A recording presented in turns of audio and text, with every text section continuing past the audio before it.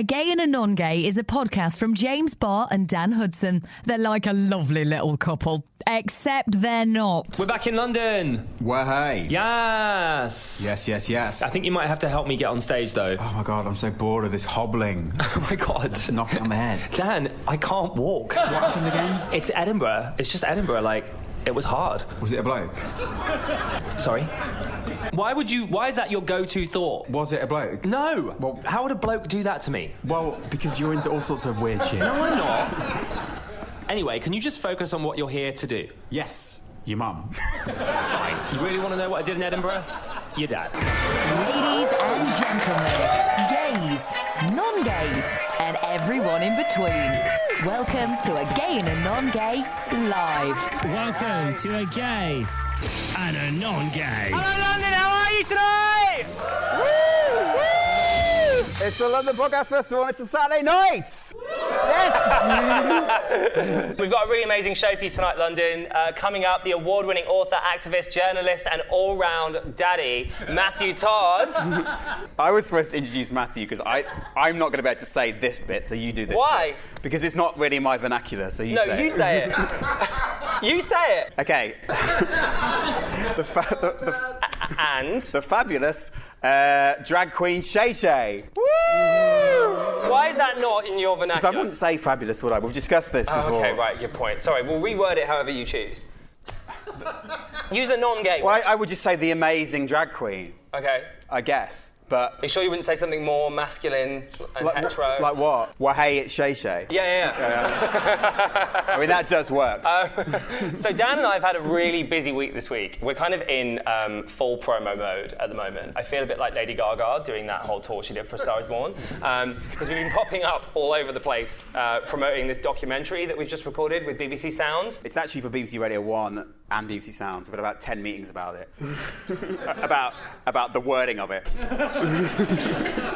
We've done this documentary for BBC Radio 1 and 1Extra's Tell It podcast series, available on BBC Sounds. So we went to Belfast, Northern Ireland to... Oh. Are you from Belfast? Too afraid to admit it. we went to Belfast in Northern Ireland to investigate gay conversion therapy. And it is happening all over the UK and the world, and it's awful, but a lot of listeners have been in touch saying that things in Northern Ireland were a lot harder. So we turned up at this guy's house called Mike Davidson, and this is what happened when we met him. Hi, Dan. How you doing? I'm James, and that's Dan. Hi, Dan. Hi. Come in. Thank you for coming. So this is where we usually do the work. That's where the magic happens. Mike used to be gay, he used to have homosexual feelings, and he believes that it's brought on by lots of different things, including things like past trauma. Anyway, after finishing this very traumatic interview, and we did give it to him, and I'd love you to listen to the series, Dan and I just found the whole thing so traumatic that we couldn't stop laughing. No, someone just laughed then when you said we gave it to him. I didn't pick up on that. Also, someone laughed when he said, come on in. Yeah, So this is what happened afterwards. I'm so sorry. Our producer's just looking at us like, what are you doing? It's just, stop it. Stop it. Dan and I aren't feeling very serious right now because...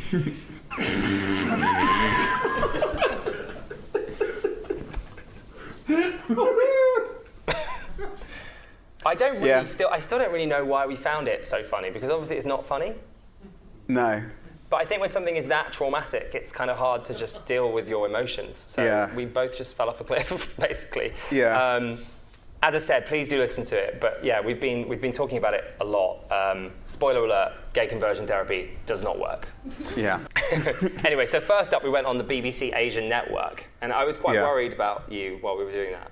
My main concern was that recently on the podcast you've said that you coined the term Gaysian. Yeah. So I was. Well, I don't think I coined it. I definitely helped spread it. I definitely did. I know it sounds weird, but I did. Nobody in this West Midlands area had heard it until I came up with it. What year was this? I don't know. So I was worried you might refer to it as the BBC Gaysian network at some point, or let them know at some point that you came up with it. Well, I mean, I wanted to, obviously. Use your platform. Yeah, it's not the only thing that I don't get the credit for, but I've got to let a lot of them slide. You know What's what I the mean? other thing? I really popularised, wearing lanyards with keys around them. You popularised that? Yeah, I really helped spread it, because people weren't really doing it in the West Midlands area. And I started doing it, and then everyone else followed. Yeah, Wow. I don't get the credit for that either, do I? No. Tell everyone what happened with the Naz and Matt Foundation. Right, so the Naz and Matt Foundation is this amazing organisation that does... James, it's not funny. No, it is funny, because Dan met Matt from the Naz and Matt Foundation, and you said to him... He said, just so you know, it's the Naz and Matt Foundation, not the Matt and Naz Foundation. And I said, why are you the number 2? I think we can all guess why. Yeah. Naz's name is first. So what do they actually do? What does the charity do? Because when I asked you on the train, you just said, they do yada, yada, yada. Well, they provide support for people who are LGBT and going through stuff and have lost people because they're LGBT and they can't come out and they're having difficulties because of it. Stop trying to ask me questions to trick me up and say something stupid. I'm just ready. That is what they do. I'm ready for you to say yada, yada, yada, yada. No, they do amazing work, and he was amazing to listen to. Okay. Yeah, there's no punchline to this, but he just was. No, it's just funny. Yeah. We also went on BBC Radio Leeds, and what is it you do for a living, Dan? You work at Radio 1, and you are a producer. Make radio, yeah. Right, but one of the things that you can't seem to be able to do is use a microphone, which I find ridiculous. Dan is you're such a loud person, aren't you? I guess so, yeah. Like, whenever you speak on a train or whatever. In fact, yesterday you woke me up on the train. I had a nap. We were going to Manchester, and I had a nap, and Dan just woke me up by going, "Yo!" in my ear. Well, it worked, didn't it? Yeah, but it was awful. So this is Dan not knowing how to use a microphone on BBC Radio Leeds. Dan is now with us. Hi, Dan. How are you? Hi. How you doing? What is an ally? Is it just about understanding? Is it about behaviour? I don't really know. So Dan got cut from that interview. Yeah, the producer was like, "Can we phone you instead?" Do you know what it is? There's all different kinds of microphones, guys, and it's really hard. It's difficult to know which one you're in front of at any given point. Don't feel sorry for him. Don't start that hashtag poor Dan trend again. Then we went on BBC Breakfast today. Well, hey. Which was really scary because we'd never done anything like so real, and that's quite a lot of pressure, isn't it? Yeah. Like, we'd done interviews other places, but nothing that was on the scale of that. Yeah.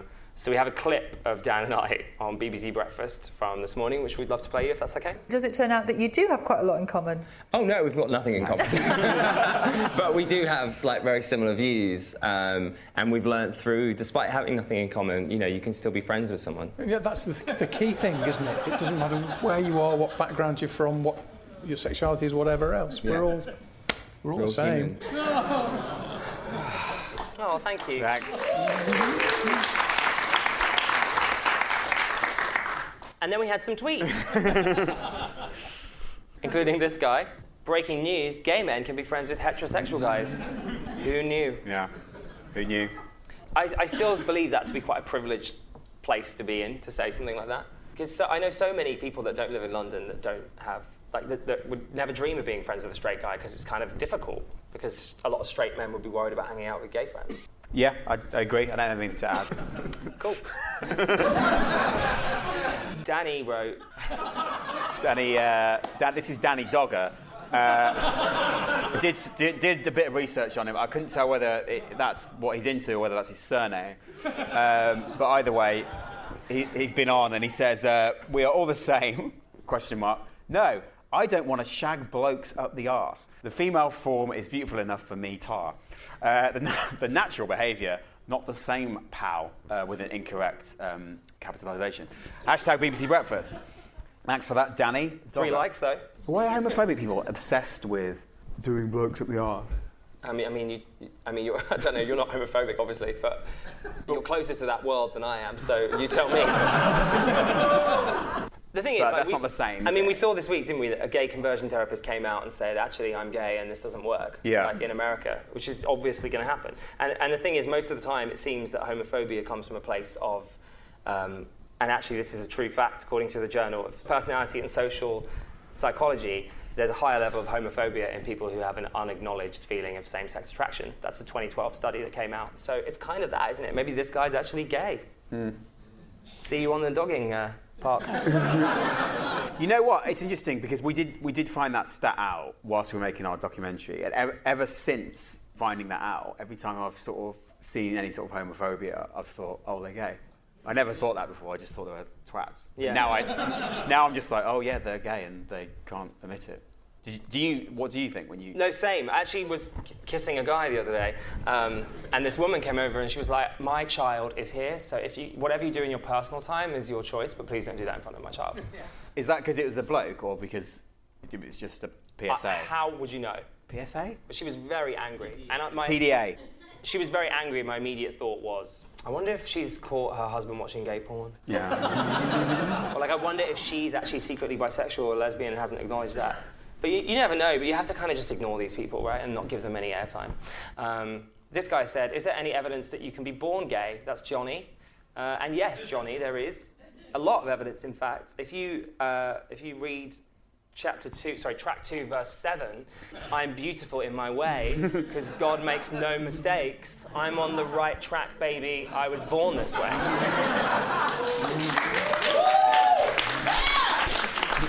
A gay and a non-gay. Right, are you ready for things Dan can't say? Yes! Woo! This is a bit of the podcast where we allow Dan to say whatever he wants, because you know what? Like, straight white men just don't get enough free airtime anymore.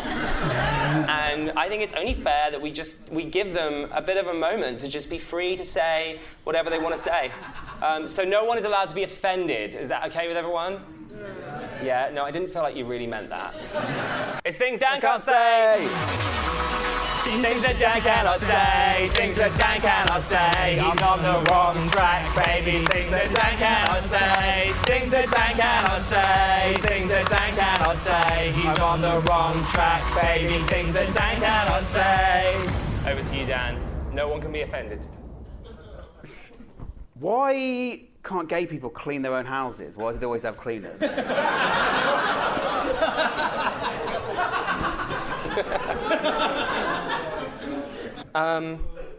Does anyone else want to help me out with that one? My friend is gay and he does a brilliant job of cleaning his house. Oh. Wow, we've got one gay that cleans in the room. Any other gays that like to clean? Any other just one here? Oh my God, that's it? 2 gays that clean. Where are the gays that don't clean? Yeah, that's the whole room. And why don't we clean? Yeah, exactly. We're busy, it's boring, and to be fair, we're above it. Yeah. That's things Dan can't say. Things that Dan cannot say, things that Dan cannot say. I'm on the wrong track, baby. Things that Dan cannot say, things that Dan cannot say, things that Dan cannot say. He's on the wrong track, baby. Things that Dan cannot say. Woo! Thanks so much, everyone.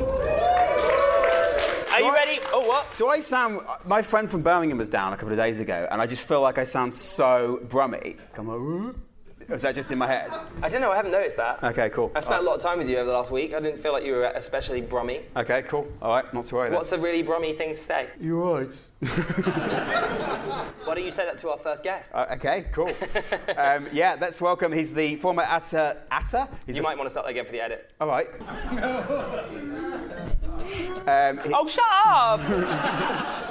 He's the former editor of Attitude magazine, and he's written an amazing book called Straight Jacket. He's got an amazing book coming out, or possibly even out now, called Pride. Please welcome. It's out now. Should we do that again? Yes, thanks, James. I'll just do it. Read what's written. Shut the fuck up.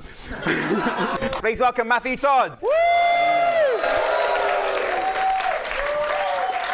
Matthew, I'm so happy you're here. Yeah. I'm really happy to be here. I love this podcast. For ages, Dan has been telling me to read The Velvet Rage. Like, he's been going on about it for years, and I've constantly said to him, I don't need to read that. I've already read Straight Jacket. There we go. Yeah. And now Dan has finally read. Now I've read it pretty recently, actually, and I was like, fucking hell, this is amazing. I couldn't put it down. Straight Jacket. Straight Jacket, yeah. Thanks. Yeah, that's the difference between hardcore, a gay and a non-gay, I think, because I could put it down very readily. It took me like a year to finish it. No, I remember. It was so... Yeah, we talked about it a lot, didn't we? Yeah, I kept messaging you saying, I'm sorry, I can't read it right now. Like, I need more time. That's quite common, I think. Is it? Yeah, I've got a friend of mine who's actually... He's had it on his shelf for 3 years, and he's like, I'm really scared to read it. But It is hardcore. But it's great. It's upsetting stuff, isn't it? But it's so fantastic, and thank you. There's a lot of stuff to relate to. There's a lot of advice in there. I think it's really helped me a lot. Matt was actually one of the first people I sort of came out to about my mental health problems a long time ago. We were at like a party by a canal. Yeah, it was lovely. I was very moved that you kind of... What did I say? Because I can't really remember. I can't remember. I was so moved I just completely forgot it. No, you were just saying that you'd struggled, and I think you talked a bit about depression, and I think you talked about having like suicidal thoughts, which you've talked about in your shows very publicly, and which I think is great. But I was it's not great, but no, it's not great. Well, it's great that you talk about it, but I would think quite a lot of people come up to me and talk to me about those kind of things, and it's always a surprise because I didn't have any idea, and kind of that's been my experience with the book. That loads of people say to me, oh, it's really helped me, or it's changed my life, or whatever, and it's like reading my life and like reading inside my head, and that's always really such a humbling thing, but it's also really sad and painful that so many of us have been through that experience. But I was really touched that you opened up to me. So if it's a hard read, was it a hard write? Presumably it was horrific. Yeah, it was horrible. I'd actually stopped drinking for about a year and a half, and because that's a big problem for me. I'm a recovering alcoholic, which always sounds really, really dramatic. It's not that dramatic in my life now, but I'd stopped drinking for a year and a half, and then when I think the week I got the book deal, I started drinking again because I was just like, oh my God, I've got to write the bloody thing now. And it was so hard, and there were, the whole drugs thing in London, which was far bigger than I knew when I first started writing about it. That was coming up, and there were people that started to die, and I was thinking, oh Jesus, I've got to get this out. People kept saying to me, hurry up and get the damn thing done. And also I was really scared about what the reaction would be. Some people were saying, oh, you can't really talk about this stuff because it's really controversial and people will be offended and upset. But I've never had that. The reaction has been really, really positive, but it was really hard. Yeah, it was really hard to write it. The book kind of begins with the past, which I think is really interesting. And one of the things that I just found so upsetting was because I didn't really realise this stuff was being said, I guess because I was too young, but it made me realise very clearly that I live in a sort of hangover from this time. And I think it's an MP that said in the 80s something similar to the best way to stop HIV and AIDS is by gassing gay people. Yeah, I mean, there's so many of those kind of quotes. It's really interesting. Just a couple of weeks ago, I'm sure people will have seen it on Facebook and Twitter. Someone had tweeted they'd kept the cutting from 1993 when the Daily Mail had said something like was it gay cure hope or gay abortion hope or something, that there was some discussion that there may be a gay gene, and that meant that the hope was some mothers could possibly abort fetuses that were gay. And I remember reading that, but that just wasn't that shocking at the time because it was just so much of it. In the 80s, there was a really horrendous one, which I've got at home, a cartoon in The Sun, which I talk about in the book, where it's a long, complicated story, but a celebrity's son had come out and they'd reported it, and he'd said that it was fine that his son was gay, which I hadn't actually seen. I remember seeing the next day in The Sun that they published this cartoon. It was a cartoon. It wasn't even like a serious thing. It was like this jokey thing. But this guy, the cartoon of a guy hanging his son from a lamppost with a noose, with like his eyes bulging, his tongue bulging out, and a friend of his looking up saying, "See, I told you your dad wouldn't take it so well, Rodney." It was just this constant messaging in the media that you shouldn't be here. You should be dead. That's what we were kind of told. And I think my generation in particular, growing up in the 80s, being a teenager in the 80s, was particularly hit by that because we just didn't have the support. If we'd been a bit older, we would have had the community as it was to get some help from, but we didn't. So I was completely isolated reading that stuff, hearing TV saying this kind of, it's not okay. Even The Guardian at one point, there was an article that The Guardian wrote about AIDS, which was, people were really offended by. I've never actually read it. I couldn't find it, but I read about it. It was an onslaught from everyone. So it was really, really a really hard time. And we lived with that, which is why I wrote the other one, actually, Pride, which is about the history, because I was so surprised when I was promoting Straight Jacket, the young people would say to me, oh my God, I had no idea it was that bad in the 80s. And to me, it's very fresh, it just feels like yesterday. So I wanted to write a bit more about the history. I think in a way, though, it's still very much the case now in certain places. It's not everyone in Northern Ireland that speaks against gay people, but religion is very prevalent in Northern Ireland. And we constantly hear things from the DUP that say very similar stuff to what we've just been discussing. I think Yeah, the like- minister blamed Hurricane Katrina on gay people. Or Yeah, something. all that kind of stuff. And Primark. It was UKIP as well, wasn't it? They were saying that, like, There's a UKIP storms, hurricanes, if only. Yeah. I wish we could, you know what I mean? Yeah. There's a few people I could send a hurricane to. Belfast Primark burnt down because they had Belfast Pride. And they put some flags up. There's a joke in there somewhere, isn't there? Do you know what I mean? Probably true. We did it. Yeah, I mean, that UKIP thing, it was just like shocking. But I think the great thing now is that you've got the internet and you've got Twitter. So when those things happen, you see a lot of people going, that's not okay. Yeah. Whereas at the time, I was like, oh yeah, I mean, everyone thinks this. I should be dead, and so I wanted to be dead. I just thought. Right, that's the thing, and that's what Straight Jacket explores. It kind of explores growing up in a world that is effectively a straight jacket because everything around you is built for straight people, and you don't. Yeah, a world that just presumes that you are heterosexual, cisgendered, and that's that, and you're just stuck into it. And we really have to fight to come out and to claim some space and a life for ourselves. And it's hard, and I think when I wrote it, I was struggling. I'd been at Attitude for like 15, 20 years or something, and lots of other people I'd seen were struggling. Lots of people I came out with were struggling. Lots of people I'd seen on the gay scene were struggling, and yet no one ever talked about it. You weren't allowed to say it. You weren't ever allowed to say, oh God, there's a problem here. I mean, so many people I knew over the years when I was at first at Attitude had killed themselves. And when I went on a date with, like 2 or 3 years later, and I went on one date with him, and it wasn't like, I bummed him out. No, I went on a date with him, and a few years later I heard he'd killed himself. Somebody else I know went on a date with somebody else. He tried to kill himself. This person killed him. I mean, it was shocking to me, and there was no answers. I talked to therapists. I saw a therapist when I was at university, and she said, I don't know anything about gay issues. And the end of the session, she thanked me for educating her. And I was like 20. I was at university. Same thing happened through my GP. That happened to me recently when I recommended your book to my therapist. Well, there's still so many therapists who don't know about it. And actually, it's been really interesting with promoting the book that quite a lot of mainstream media won't have me on to talk about the book because they can't handle the idea that we're talking about higher levels of depression, higher levels of anxiety or addiction or whatever. To them, they go, why would that be? That's kind of homophobic. But they don't.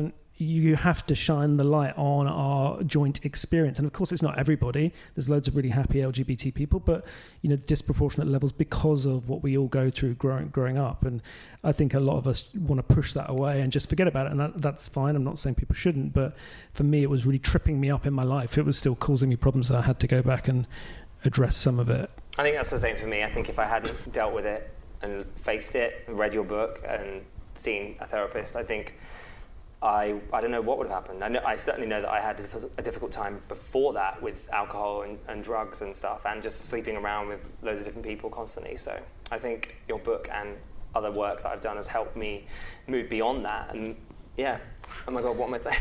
Oh, thanks. Well, no, it's amazing to see you, you're doing this and you're doing your comedy. It's amazing, and that's an amazing thing. You see so many different people in recovery where I was in a really bad place when I had to stop drinking, and the second time when I had to stop drinking.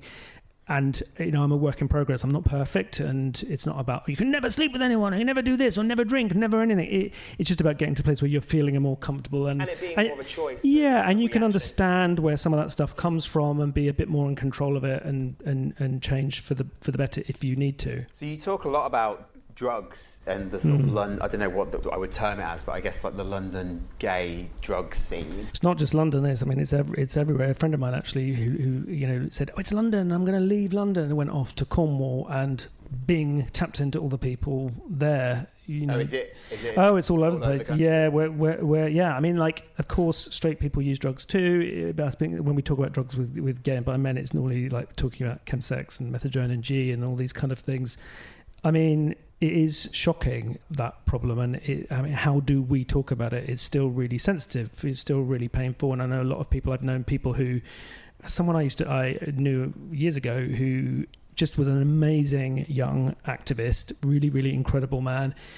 He died from a drugs overdose, but it's all been kept hush-hush because the family don't want to talk about it because people don't want to say, yeah, my son died from a drugs overdose. So it's hard, but if we don't talk about it, how do we ever address it? And that's just, I was saying, just about people. Yeah, it's all we can do. And being in recovery, it's great because you do see people coming in a really bad state, and then years later you see them just developing their lives in a way maybe they hadn't ever thought they could. It would be that in a relationship or new jobs or just doing things, fulfilling their dreams and ambitions. And I think a lot of us, certainly when I was drinking, my afternoons at the weekend were like, literally, I remember one time just going home and like, I'm going to buy one small bottle of wine and just drink one, and I'll buy 5 more for the next 5 weeks. And obviously I drank the whole lot and I was rolling around the floor crying, singing Mariah Carey songs. And I don't do that anymore. Thank God. Do you know what I mean? It was a really fucking horrible place to be. You don't need any wine to do that, do you? I used to cry to Celine Dion songs whilst eating McDonald's. Isn't that so... Well, Celine's great. I mean, sometimes you need to, don't you? Do you know what I mean? Yeah. All the time. All the time. People listening that are going through some of the stuff we talked about, and also in this room, what's the best advice on dealing with this stuff, on facing this stuff? That's a really difficult one. I get people say talk about it, and I think that is really, really important. But asking for help, so be it through GP or going to, like in London, very lucky we've got Antidote and 5016 Street if you've got a problem with drugs. I mean, it's not for everybody, but 12-step groups I would really recommend, like Alcoholics Anonymous, Crystal Meth Addicts Anonymous, Sex Addicts Anonymous. If you feel you have a problem, it's not about people saying you can't do this, you can't do that. It's about if you feel you're not in control of what you're doing or doing something you don't want to do. And I think they're great because they're everywhere. There's LGBT ones, LGBT people are welcome, pretty much all of them. They're all over the country.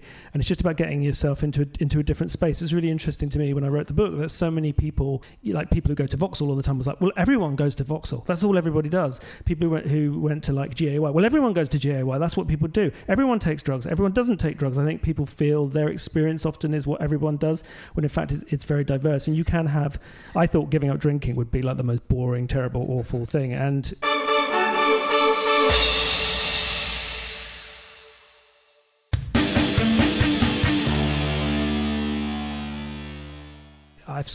you think, oh my God, what am I going to do with the time?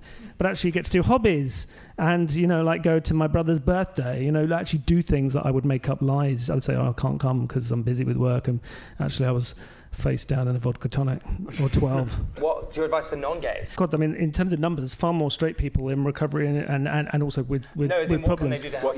What can I think just being a friend, just being there for people. Because when people have a serious addiction problem, not that that's what everybody has, often telling people, and I can make this mistake, go, you must stop, that doesn't always help. It makes people feel a bit more ashamed. Just saying, I really love you, I really care about you, I'm here if you need to talk, I'm worried, but I'm here for you. I think that's what more can any friend do. Well, on that note, Matt, thanks so much for joining us. Everybody check out Straight Jacket, check out our Pride. Thanks for coming. Thanks, guys. Love ya.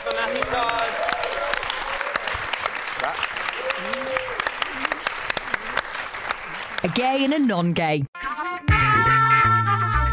How's everyone doing? That was heavy, but really important. Are you ready for us to bring on our next guest? Yeah. Very excited about this one. Please welcome the fabulous, non-binary drag queen of brunch and more. Please welcome ShayShay! Thanks, everyone. Welcome to A Gay and a Non-Gay at the London Podcast Festival 2019. Thank you so much for having me. Can I get a hey, ShayShay? How do you feel about hey, ShayShay? It's a little straighter than I'm used to, but I appreciate the enthusiasm. I'll take it. I'll take it. People too in the room. So why don't we do the straight version? If you're straight, you. Oh no! Please don't. Don't. That would be a hate crime. Please don't do it. So you're actually our first drag queen guest. Oh my God! Thank you so much for having me. Usually, whenever I'm on a podcast that's like drag related, you're not usually in drag because there's not usually a room of people, and you get to make up what you're wearing. You're like, oh, I'm in a beautiful sequin gown, and my hair touches the ceiling, and I'm laying on a chaise lounge. But I actually am in full drag at the moment. All of you listeners, I look like a half Vietnamese, half French schoolgirl on foreign exchange that found herself in Studio 54. Thank you very much.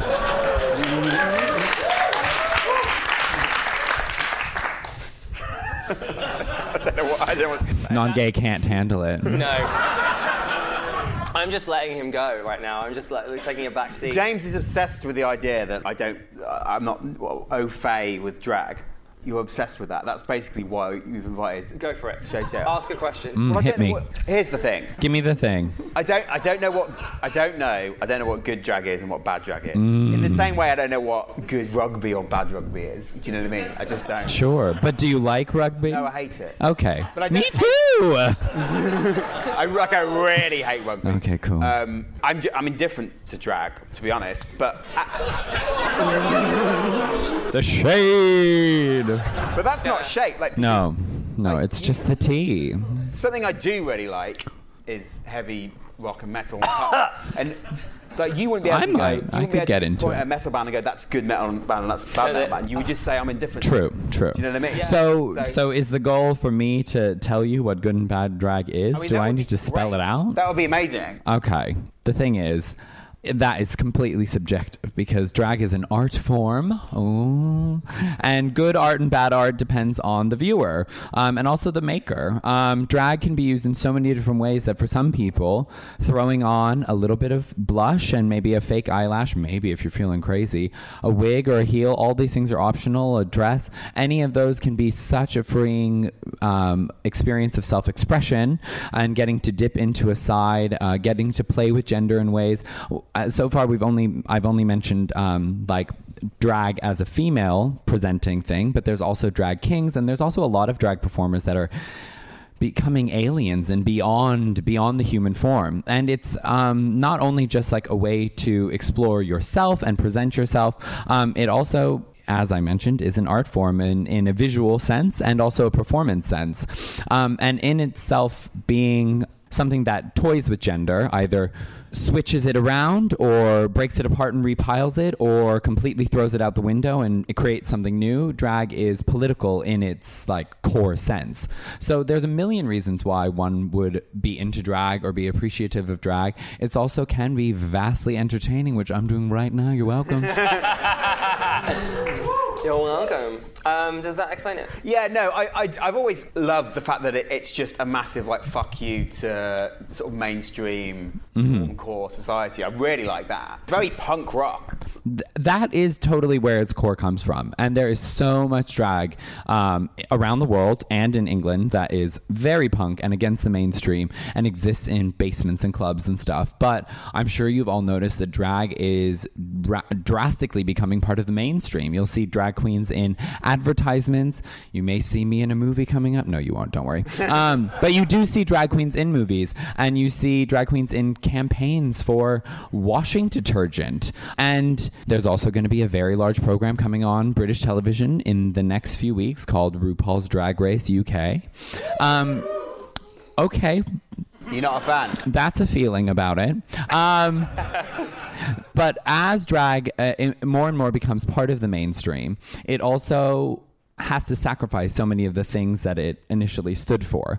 To be sold off to the masses, so many things about it have to be shaved down. The package of drag that is presented by RuPaul's Drag Race is men dressed as women exclusively. And there is such an amazing world beyond those things. I work in nightlife full time. I do drag all the time. I'm out all the time.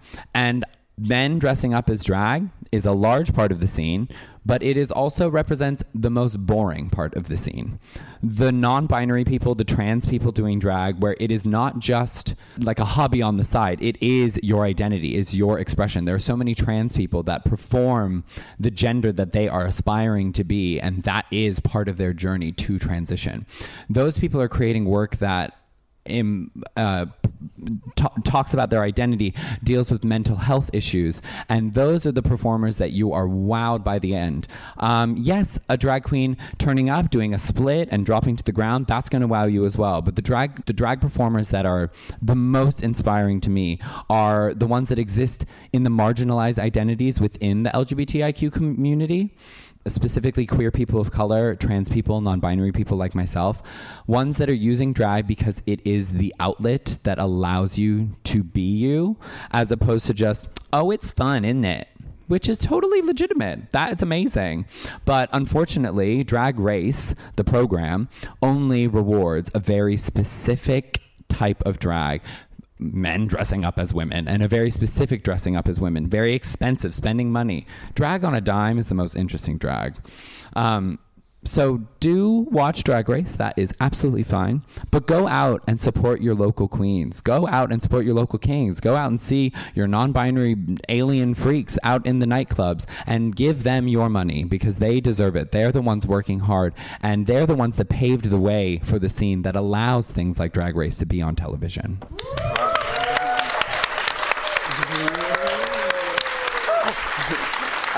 Thanks so much for joining us, ShayShay. We're going to have to let you go in a minute because we're running out of time. I just want to ask a question. You've already answered it, really, but in like one succinct line, because we all know that drag is really important to queer people. What is the main reason it is? Is it because of identity? I think actually you worded it very well when you said drag is the ultimate fuck you to the cisgendered heteronormative prevalent society structures that we are all like smothered by, the straitjacket that we all wear, and drag is the ultimate like fuck you to all that, and that is why it is so important to our community. What do you think Dan's drag name should be? I think we'd have to get you in drag, and you'd have to find it for yourself. So if you'd like to come to one of my shows, I do 1.2 billion shows every month here in London. I run the ShayShay show. I'm the founder of the Bitten Peach, which is an queer Asian cabaret, and I also have a all Judy Garland tribute review called Good Judy, which is on October 4th at the Glory. There are flyers in my bra that I will hand out to you after. Can I do the drag brunch? Actually, I was doing brunch today, and part of it, what we do is we get people dragged up and show them being a drag queen is just all a state of mind. Oh my God, becoming. Yeah, come. It's called Strictly Come Drag Queen. You actually will do it? Yeah, why not? Okay. I do come. I dressed up as Fred Flintstone's wife once. That was fun. Wilma Flintstone. Oh. Yeah, it was fun. Okay. I bumped into somebody else. I was doing a pub crawl. I bumped into somebody else dressed as Wilma along the way. It was amazing. I don't know if that is drag, though, is it? No, I'm not saying it's drag, but it's halfway there, isn't it? But we'll anyway. do that. I'm so excited. Okay. So it's coming to the end of the show. So if any of you have seen us in Edinburgh or heard any of our Edinburgh Festival episodes, they're all online now on Spotify and iTunes or wherever you get your podcasts, Acast. You'll know we've started this habit of like ending our shows with these like ridiculous games. So we had Rhys Nicholson on in Edinburgh, who's a gay Australian comedian. And we did a game of home and away or gay, which went down a storm. When Slipknot were #1 on the album chart 2 weeks ago, we did a game of Slipknot or not. Is it Slipknot or is it not?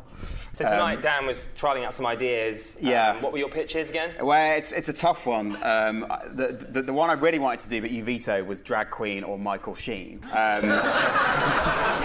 We were going to do Shay or Shay. Is it something that Shay has said, or is it something that Che Guevara has said? There's a lot of overlap. But James doesn't know who Che Guevara is. I don't. So, I don't know who that is. What we did decide on is a game called Drag Queen or Queen. Drag queen. Or Queen.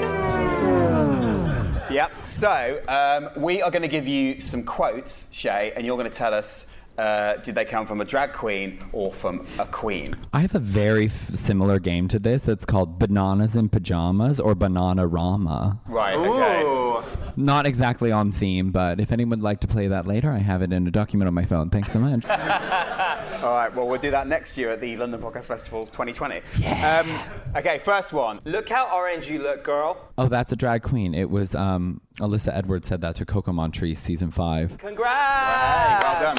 Oh my God, your knowledge. I know how I was like, oh, RuPaul's Drag Race, blah, blah, blah, blah, blah, and I know the exact episode. All right, next one. I can't wear beige because nobody would know who I am. I imagine that was the queen. Amazingly, it is the queen. It's the queen? Yeah. I mean, she's so fabulous. I live by that quote. I can't wear beige. Okay, that's questionable. Round 3. I mean, abolish the monarchy. That's all I'm saying. Okay, continue. Round 3. Y'all are so cute and y'all talk so proper over here. I love England. Okay, that must be a drag queen, but I actually don't know which one. You're letting it side down. Are you sure? Yeah. No, wait. Oh my God, is it the queen of like Namibia or something? No, babe, it's Queen Bee. Oh, come now. That is a tricky game you're playing there. All right, next one. Dan's left out. Drag queen or queen. There's blood on your face, you big disgrace. Okay, it's Queen, the band. It's from Bohemian Rhapsody. Yeah! Queen will rock you. Woo! And last Struggle. one. Drag queen or queen, come on my face. You said that, and you're a queen. Oh no. Is that a very specific quote? Is someone famous for saying, come on my face? We all say that. I feel like you're trying to trick. Has not said, come on my face. Cheer if you've said, come on my face. I'm going to say it was a queen, but I don't know what one. You're right, it is actually Queen Elizabeth II, believe it or not, and we actually have some very rare archive audio of that. No, oh yeah, no. We do. It took a lot of digging, but we found it. Come on my face. Okay, great, yes. Face, come on my face. Yes, I do. I remember that. The Queen's speech, 1994, right? Yeah, uh-huh. That's it. Yeah, happy Christmas. I don't know how long do you want to stop it, or I'm just going to keep shouting, come on my face? Okay. ShayShay, thanks so much for joining us. Thank you for having me. Yay! And that's our show. Thanks for coming to see us at the London Podcast Festival. If you're new to our podcast, it comes out every Wednesday at 6 o'clock UK time. Our Radio 1 documentary from Gay to Non-Gay is out now on BBC Sounds. Buy our merch. Yeah. What else do we need to promote? Which I didn't bring. See me about merch. Thanks to our guest, Matthew Todd, who was amazing. Yeah. And thanks to ShayShay. And thanks to you, London. You're all amazing. Have a good evening, guys. Safe. Love is love. Come and see a gay and a non-gay live. Head to gaynongay.com for tickets.